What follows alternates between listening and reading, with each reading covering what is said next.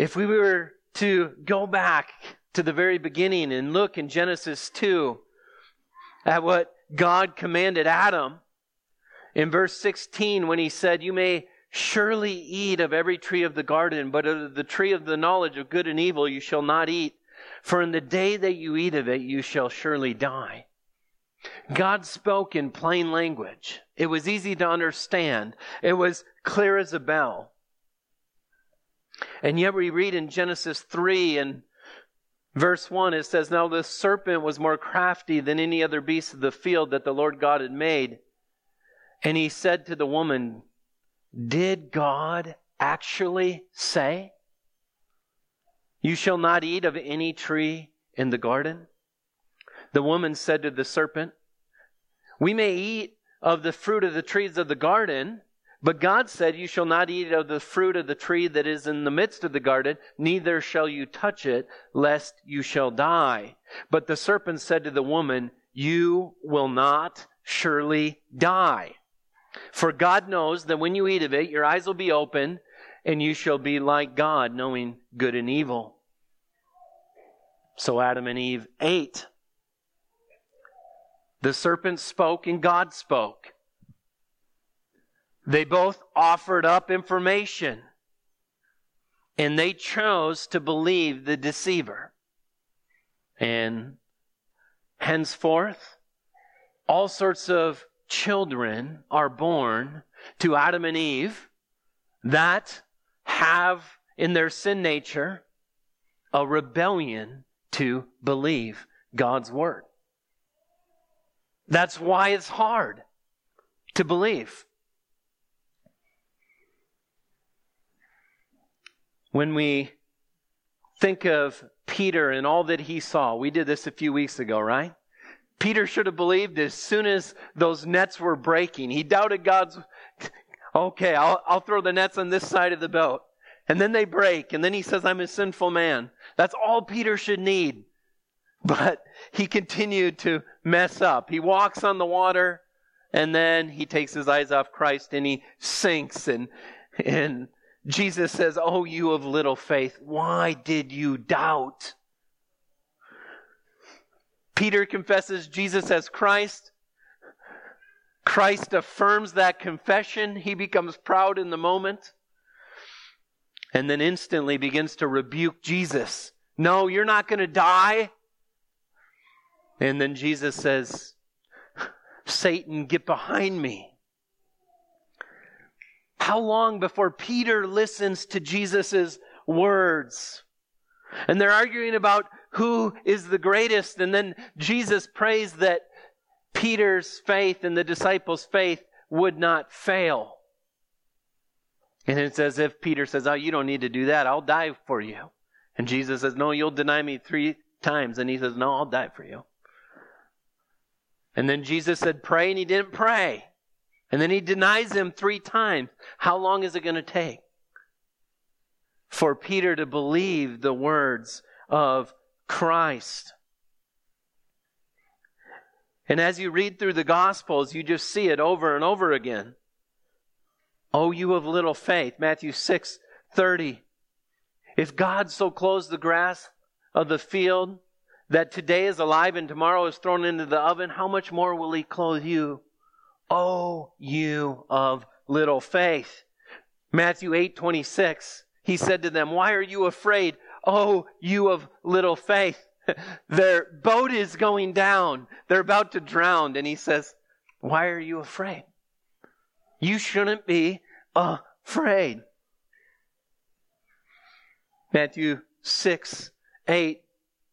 Jesus said, "Oh, you of little faith, why are you discussing among yourself the fact that you have no bread?" Over and over and over again, we see this statement, and we're tempted to think that we've been plagued, that we ought to be pitied for our little faith. We read this, and it's almost, you can read those statements as though Christ is saying, "Oh, you guys are so cute. You don't believe, and it's sad. It's just a little bit of faith." But Charles Spurgeon, I think, helps us here. As I was reading Spurgeon on unbelief, here's what he says. We often talk of unbelief as if it were an affliction to be pitied instead of a crime to be condemned. Let me read that again. We often talk of unbelief as if it were an affliction to be pitied instead of a crime to be condemned. He goes on to say, even if a man had no other sin whatsoever, it is quite sufficient to condemn him forever that he neglects his God and turns away from his Savior. For unbelief is an act of high treason against the divine majesty, plucking at the crown jewel of Jehovah's truthfulness. The greatest sin, in fact, you think of it, you can't think of a sin that at the very root bottom of it isn't rooted in unbelief. You've never sinned a sin that wasn't at the root of it unbelief. You can see pride at the root of every sin. There's pride in unbelief. You can see selfishness at the root of every sin. But ultimately, if we believed God, we wouldn't sin. If we believed He was good and His commands were good for us, we would obey. Because we all make decisions based on what we think is good for us.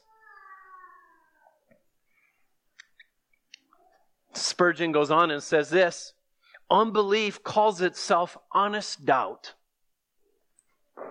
All right? As we're struggling with unbelief, we call it honest doubt. It's almost like a virtue that we have. We're just being honest. We're just being real. And so he says unbelief calls itself honest doubt, and not without cause. For we should not have known it to be honest if we had not labeled it so. When a man puts up in his shop window, no cheating practiced here, I should trade next door. He protests too much. And so the fact that we call it honest doubt ought to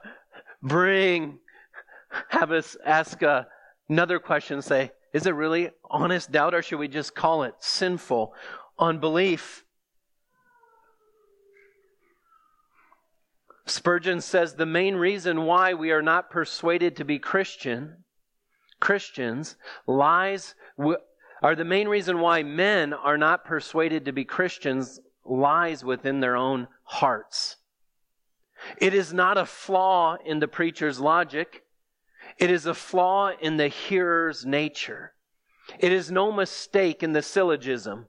It's an error in the hearer's will. So unbelief ultimately is a nature problem.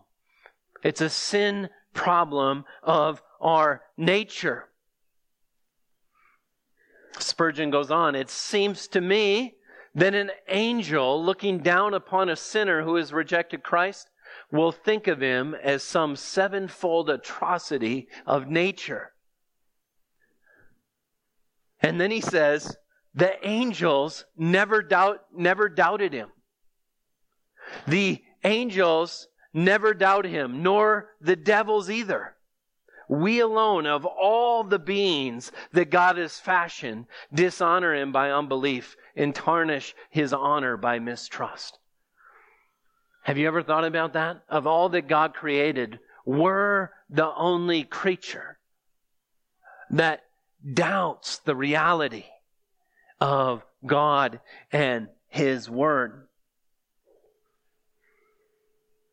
And so as we think about unbelief, you can't read this passage and not, in one sense, say, what is wrong with these two? We're going to look at it together. We're going to add up the facts. And in one sense, we're going to have our jaws drop, but then we're going to say, that's what I experienced too.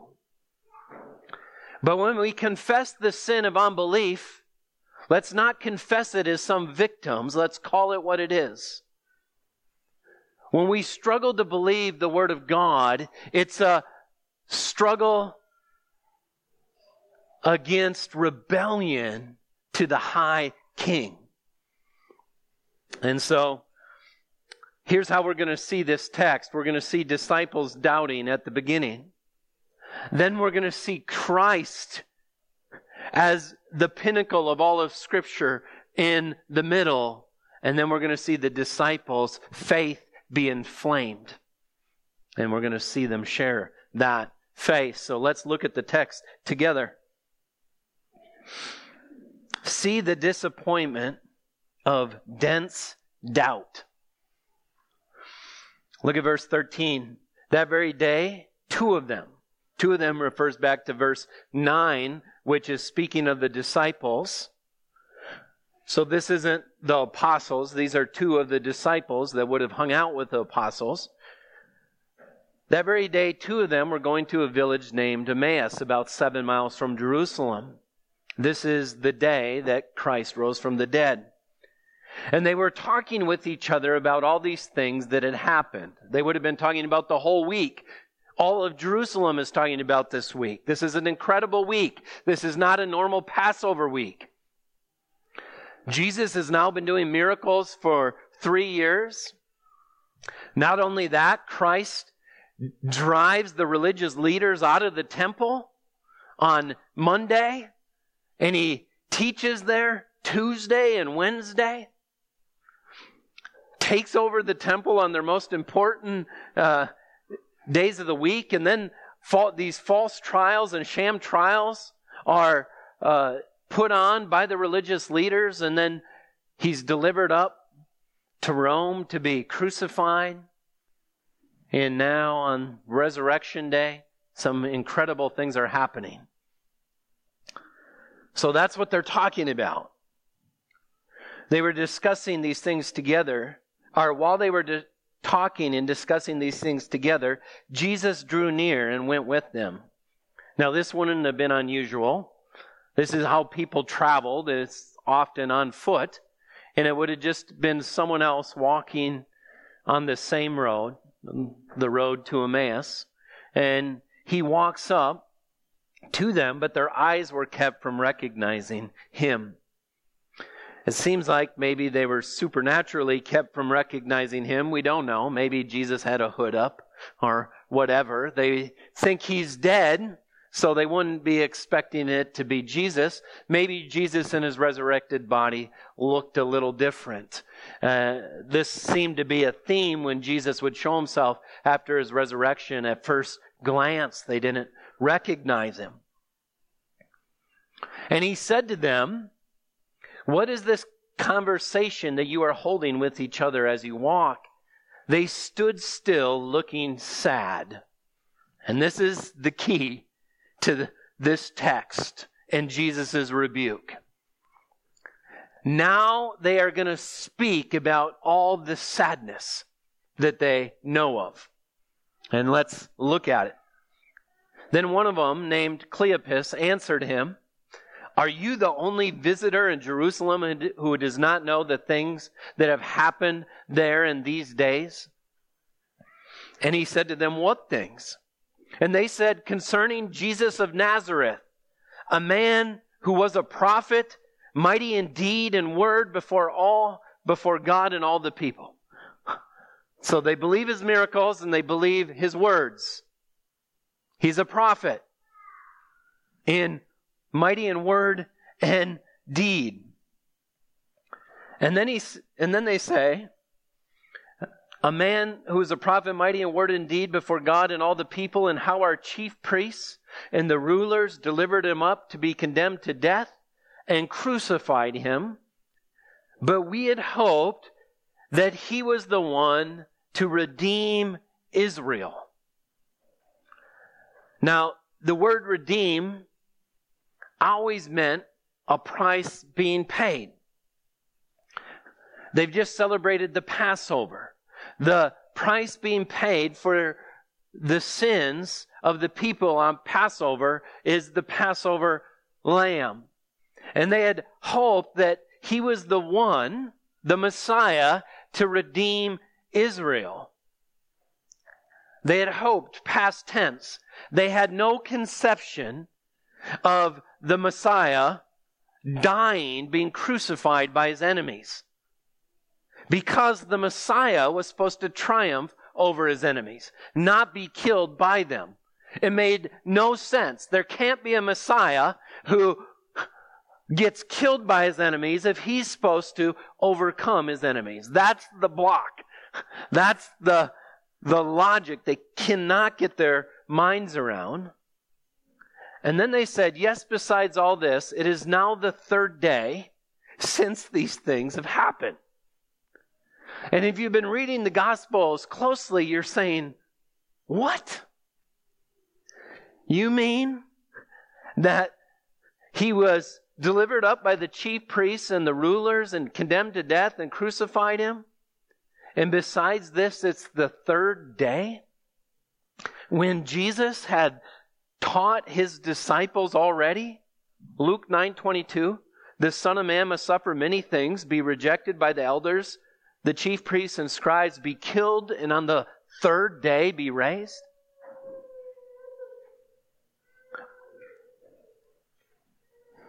They articulated all that Jesus said. And they said, and besides this, it's the third day since he's been dead.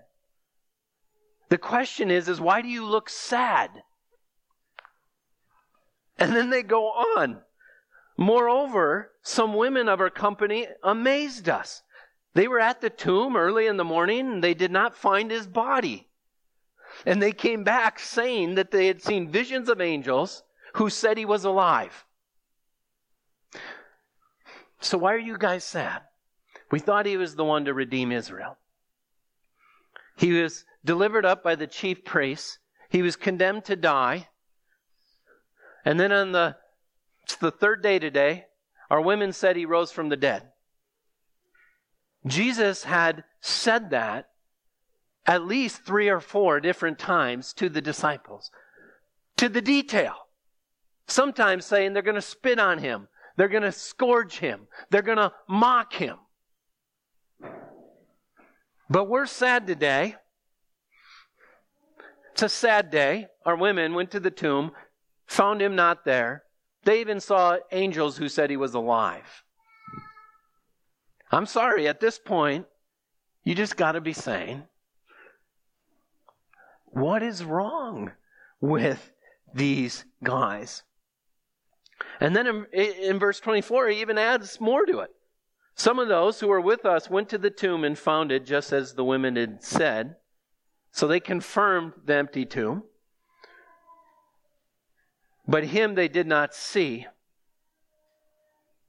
And so Jesus rightly says to them, O foolish ones, and slow of heart to believe all that the prophets have spoken. Foolish. I call them dense doubters. It's foolish unbelief. Slow of heart to believe. He doesn't say there's no faith there, but this is a struggling faith. On the resurrection day, they're sad and they're walking away from Jerusalem, and they haven't put the pieces together that Jesus is in fact the one to redeem Israel and to redeem his people from their sins. And notice what he says, O foolish ones and slow of heart to believe all the prophets have spoken. He didn't say, why didn't you believe the women? Why didn't you believe your eyes? He goes back to the scripture. Why have you not believed all that the prophets have spoken? We understand how Jesus thinks of the Old Testament. There's some who think, well, the Old Testament, that can't be true. That's been changed so many times. It hasn't been preserved for us. There's crazy things in there. And yet Christ is calling them to believe all that the prophets have spoken. Over and over throughout the Gospels, Jesus said to his opponents, you are wrong because you neither know the scriptures nor the power of God. The beef he has with the religious leaders is they don't know the scriptures. They don't understand the scriptures. Mark 12:10, he says, have you never read the scripture? The stone that the builders rejected have become the cornerstone. Have you never read? Have you not believed what the scripture says? What does the Old Testament reveal about the scripture? Psalm 19:7. The law of the Lord is perfect, reviving the soul. How many people struggle in this world with depression, with hopelessness? Well, the Bible says the law of the Lord is perfect, reviving the soul. The testimony of the Lord is sure, making wise the simple. How many people are depressed and don't know what to do? They need wisdom. They need direction. The testimony of the Lord is sure, making wise the simple. The precepts of the Lord are right, rejoicing the heart. How many people need rejoicing of the heart? Where's that going to come from? It's going to come from the scripture that is right. The commandment of the Lord is pure, enlightening the eyes. The fear of the Lord is clear, enduring forever. The rules of the Lord are true and righteous altogether. They should have known that their foundation ought to come from the Scripture. Scripture cannot be broken. Isaiah 40 verse 10 says, the grass withers, the flower fades, but the word of our God will stand forever. He says people are like grass. We're born, flourish for a moment, and then we wither and die. But God's word stands forever. Matthew 5:18, Jesus says, truly I say to you, until heaven and earth pass away, not an iota, not a dot will pass from the law until it is accomplished. An iota is like a little comma. The smallest mark of the law is not going to be taken out or not fail until all things are accomplished, are fulfilled in Christ. And then we see that not only is Scripture true, John 10:35, he says it can't be broken. We see that in this text that Jesus says Scripture points to Him. Look at verse 26. He says, was it not necessary that the Christ should suffer these things and enter into His glory? So they can't comprehend a suffering Messiah, the suffering servant. They can't comprehend it. And yet he says, shouldn't the Old Testament scriptures have caused you to look for a perfect sacrifice? If the only way your sin can be dealt with is with the shedding of blood, and obviously the blood of bulls and goats doesn't work, or you wouldn't have to keep doing it over and over and over again. Was it not necessary that the Christ should suffer these things and enter into His glory? And then this is an incredible statement in verse 27. And beginning with Moses and all the prophets, He interpreted to them in all the scriptures the things concerning Himself. So Jesus did for them the most loving thing anyone could ever do for them. Jesus didn't come to them and say, oh, I'm sorry guys, you're having a rough day. You know, I really feel bad about that. This stuff is confusing. And you know, I just want to sympathize with you and that you're struggling with your unbelief here. But what he does is he comes and he explains the Bible to them. And our culture calls that unloving. The culture wants us to be therapists that just merely sympathizes with, people struggling with, victims of struggling with unbelief.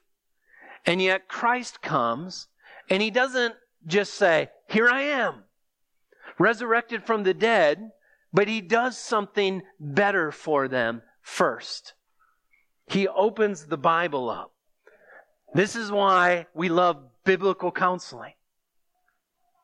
Because you can't give anything better to a person than the Word of God. Because the Word of God gives us Jesus Christ. And so he begins with Moses and all the prophets. He interprets the scriptures for them. He shows them from Genesis all the way up to the last book of the Old Testament. He shows them how it's all about him. He surely would have started in Genesis 3:15 when he says, I'll put enmity between you and the woman and between your offspring and her offspring. He shall bruise your head and you shall bruise his heel. He's the offspring. He would have showed them that right away at the very beginning, he is there. He maybe would have even gone to Genesis 1. Showed how he's there in creation. And then when he clothes Adam and Eve out of animal skin garments in Genesis 3:21, he would have showed that their shame and their nakedness because of sin would need to be covered by a sacrifice, and he is that sacrifice. And then when Abel brings an offering in Genesis 4:4, a sacrifice to the Lord that is from the livestock, and God is pleased with it. That Abel, to be pleasing to God, needs a sacrificial offering on his behalf. And then you look at the ark. When Noah and his family who were righteous because they trusted in Christ, but they were sinners. But they sailed safely through the wrath of God as they climbed into the ark. And Jesus would have showed them how he is that ark, and people that climb into him will sail safely through the judgment of God and the wrath of God for sin. And surely he would have showed them how he is Abraham's son who's going to bring a blessing, and how Isaac, God called Abraham to do the craziest thing. You would think that once Isaac finally shows up in Sarah and Abraham's old age, that they would have just protected him. Don't let him do anything. And then God says, sacrifice him. And they take him up, and he's going to sacrifice his only son, and God stays his hand. And there's a ram caught in the thicket, and Jesus would have showed that I am the ram. I'm the one whom God has provided. There is a father that slaughters his son, and that's my Father, and I am the Son. This would have been, if I could pick any time to live, I think I'd be on this road. I want to hear this sermon. I want to watch Jesus do this, interpret the scripture for them. And then we have the Passover lamb, and then we have the rock in the wilderness, the spiritual drink, and how Christ is the living water that satisfies, and he's the bread where you can get nourishment and spiritual life through him, and how his body is that bread offered for those who would trust in him.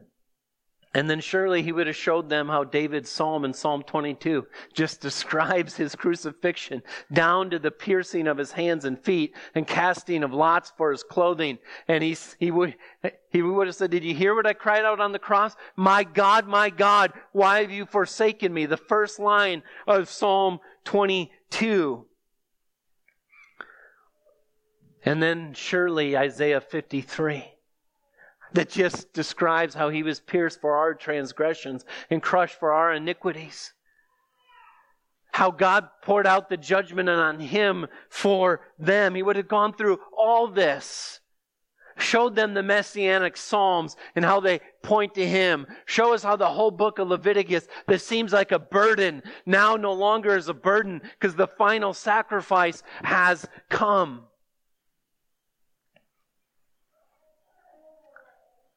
It would have been incredible to be there.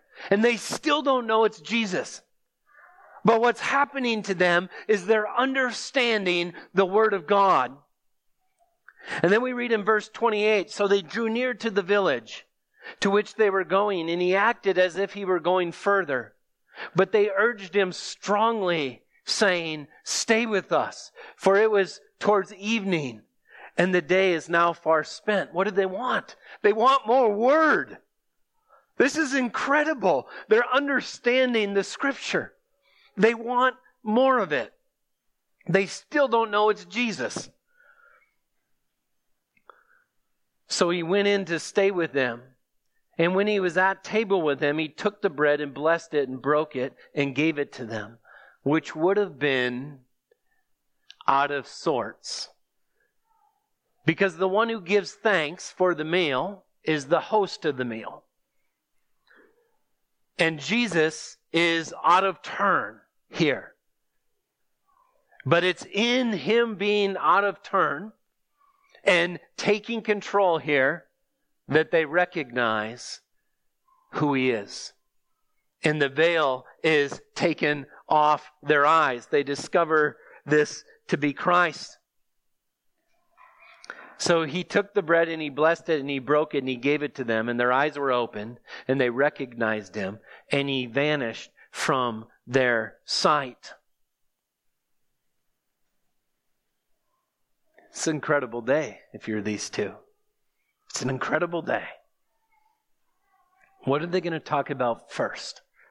Isn't one of the best parts of fellowship, you get to, when something good happens with other people, you get to talk about it. You get to say, did you see that?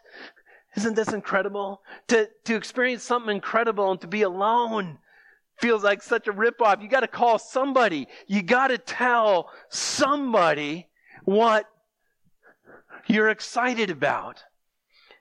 And they have each other.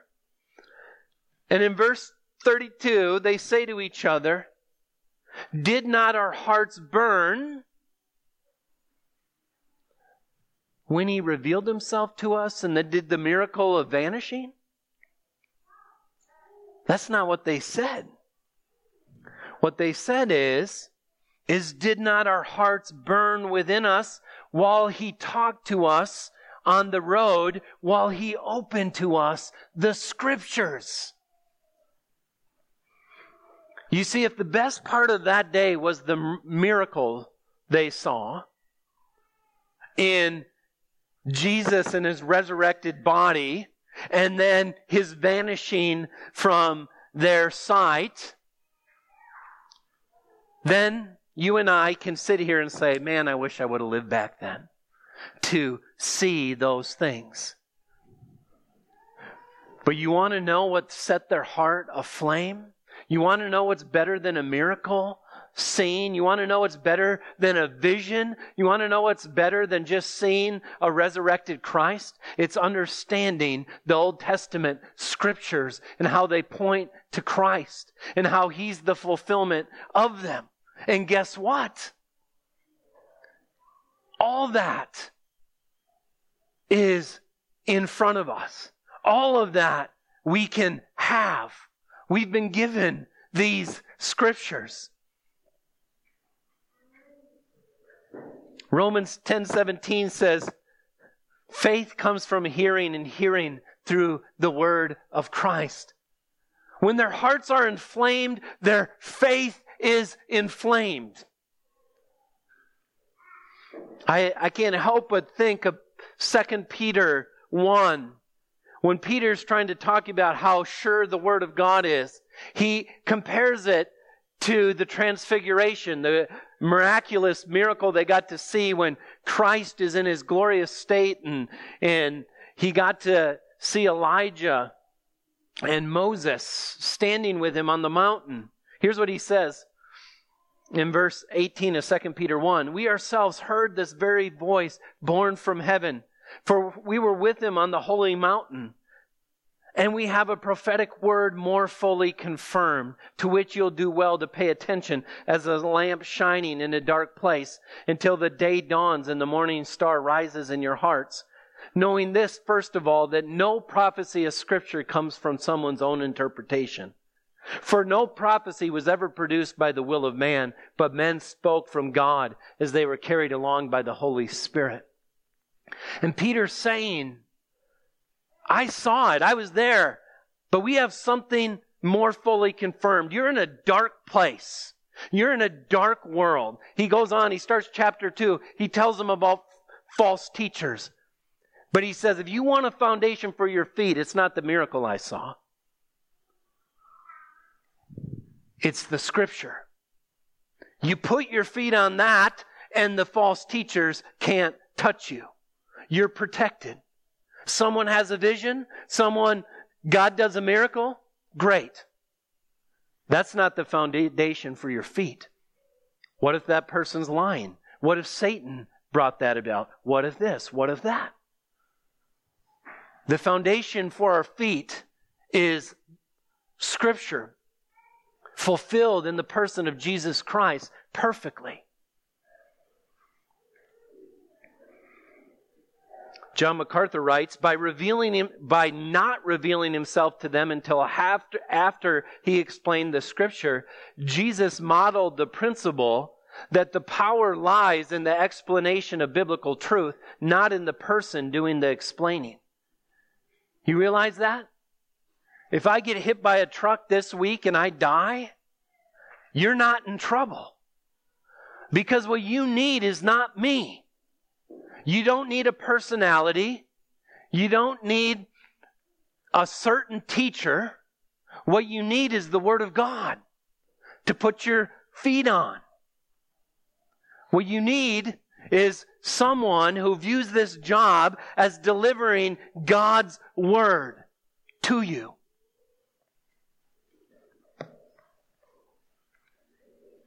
And then we see how inflamed hearts start fires of faith through the gospel.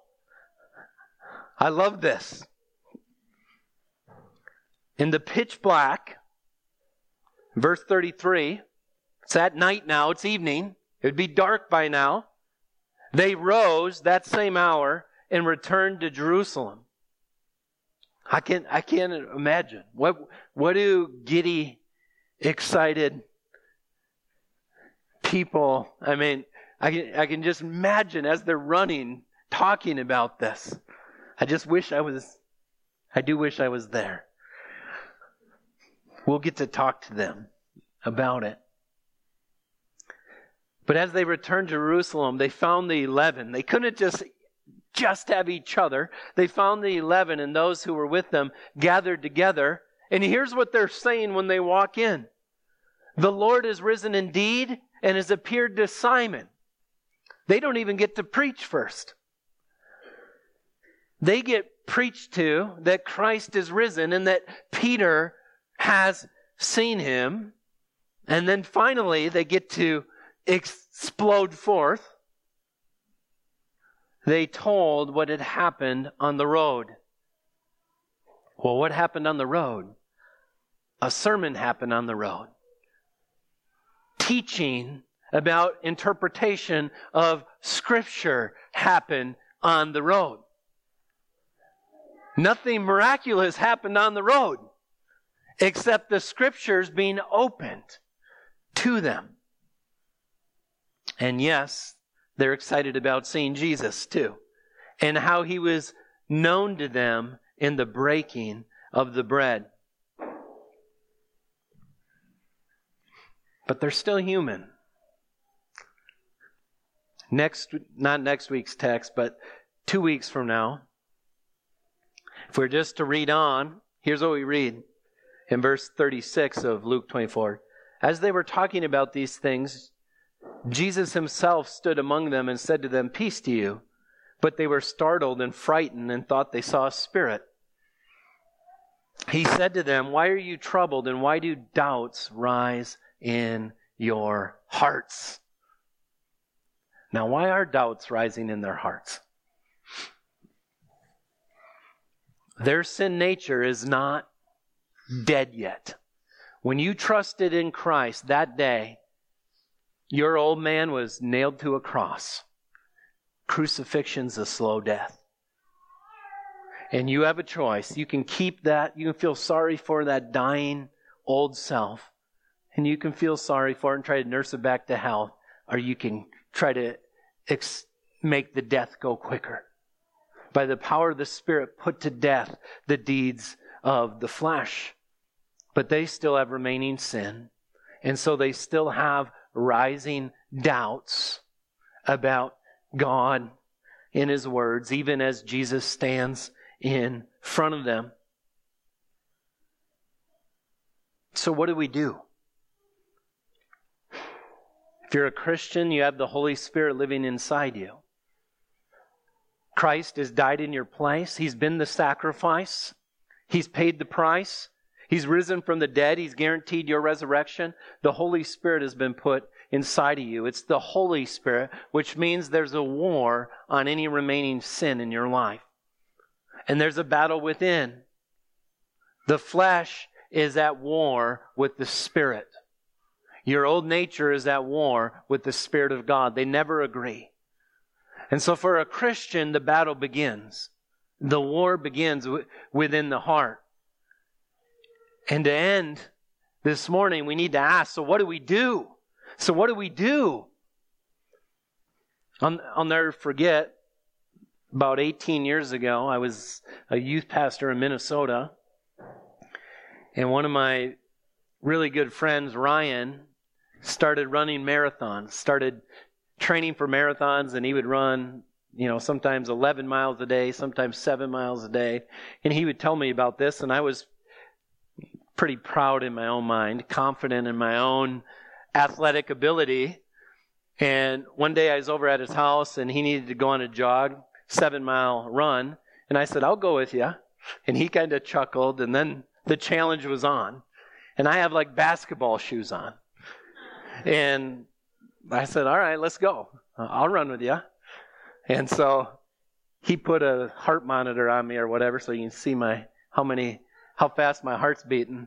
And I'm a half mile in, and my body's already shutting down. I don't know what that's called, but some of you know what I'm talking about. But I hung with him all 7 miles until the last half mile. He wanted to show me that his 4 months of training before this actually does something for you. And he blew the doors off me back to his house. But I ran the whole thing. And I couldn't walk for like 2 weeks. My feet hurt so bad. And as Christians, I think this is how we treat our Christian life. We kind of think like, I got this. I don't have to work at my faith. I've already believed. I can just show up and a big challenge can be in front of me and I can run and I can win and I can dominate. But nothing in the Scripture would tell us to think that way. One of my favorite scriptures comes from Hebrews chapter 3. And if you have your Bibles, turn there with me in closing here. The writer of Hebrews this is a sermon. This whole book of the Bible is a sermon calling Christians to remain with Christ.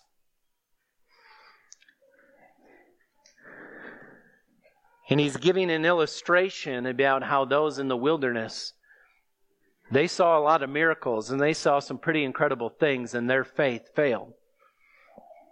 And so he says in verse 7, "Therefore, as the Holy Spirit says, today if you hear His voice, do not harden your hearts, as in the rebellion on the day of testing in the wilderness, where your fathers put me to the test and saw my works for 40 years.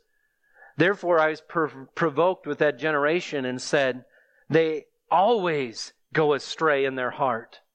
They have not known my ways as I swore in my wrath. They shall not enter my rest. And so here's his solution. Take care, brothers. He's talking to Christians. Lest there be in any of you an evil, unbelieving heart. Now listen to me. He's talking to Christians and he says, take care lest there be in you an evil, unbelieving heart, meaning that the moment you believe doesn't mean your faith is going to soar. Paul gets to the end of his life and he called it a fight. He called it a race, like a marathon. And so he says, take care. Don't be an idiot. You got to gird up the loins of your minds for this. And so he says, take care, brothers, lest there be in any of you an evil, unbelieving heart leading you to fall away from the living God. Your faith is never neutral. Your faith is either slowly fading away from the living God, or it's slowly being built up in faith to Him. There is no neutral. And so he says, take care, brothers, lest there be in any of you an evil, unbelieving heart leading you to fall away from the living God, but exhort one another every day, as long as it's called today, that none of you may be hardened by the deceitfulness of sin. Sin lies to you. Sin is like that serpent that came and said, did God really say? And the writer of Hebrews says you need your brothers and sisters in Christ every day, or sin will start to deceive you. And you'll start to think wrongly, and you'll start to believe lies. Which means Christianity cannot just be lived from Sunday to Sunday to Sunday, or even Sunday, Wednesday, Sunday. God describes our faith needing exhortation, needing one another. We need to preach the gospel to ourselves over and over and over again. Why? Because faith comes by hearing, and hearing through the word of Christ. And it's not just to begin your salvation, but it's so that you remain a believer throughout the entirety of your life. Once saved, always saved. Yes, that's true. But the question is, how are you going to continue to believe? Well, you're going to continue to believe by hearing the gospel, preaching the gospel to one another and over again. That's why during the high priestly prayer, right before Jesus goes to the cross, he says this. John 17:15. I do not ask that you take them out of the world, but that you keep them from the evil one. What does the evil one do? He lies. They are not of the world, just as I am not of the world. Sanctify them in the truth. Your word is truth. He doesn't say sanctify them in the miracles they're going to see. He says sanctify them in the truth. Your word is truth. And in that prayer he says, I've delivered them your word. And they've believed your word. Father, I thank you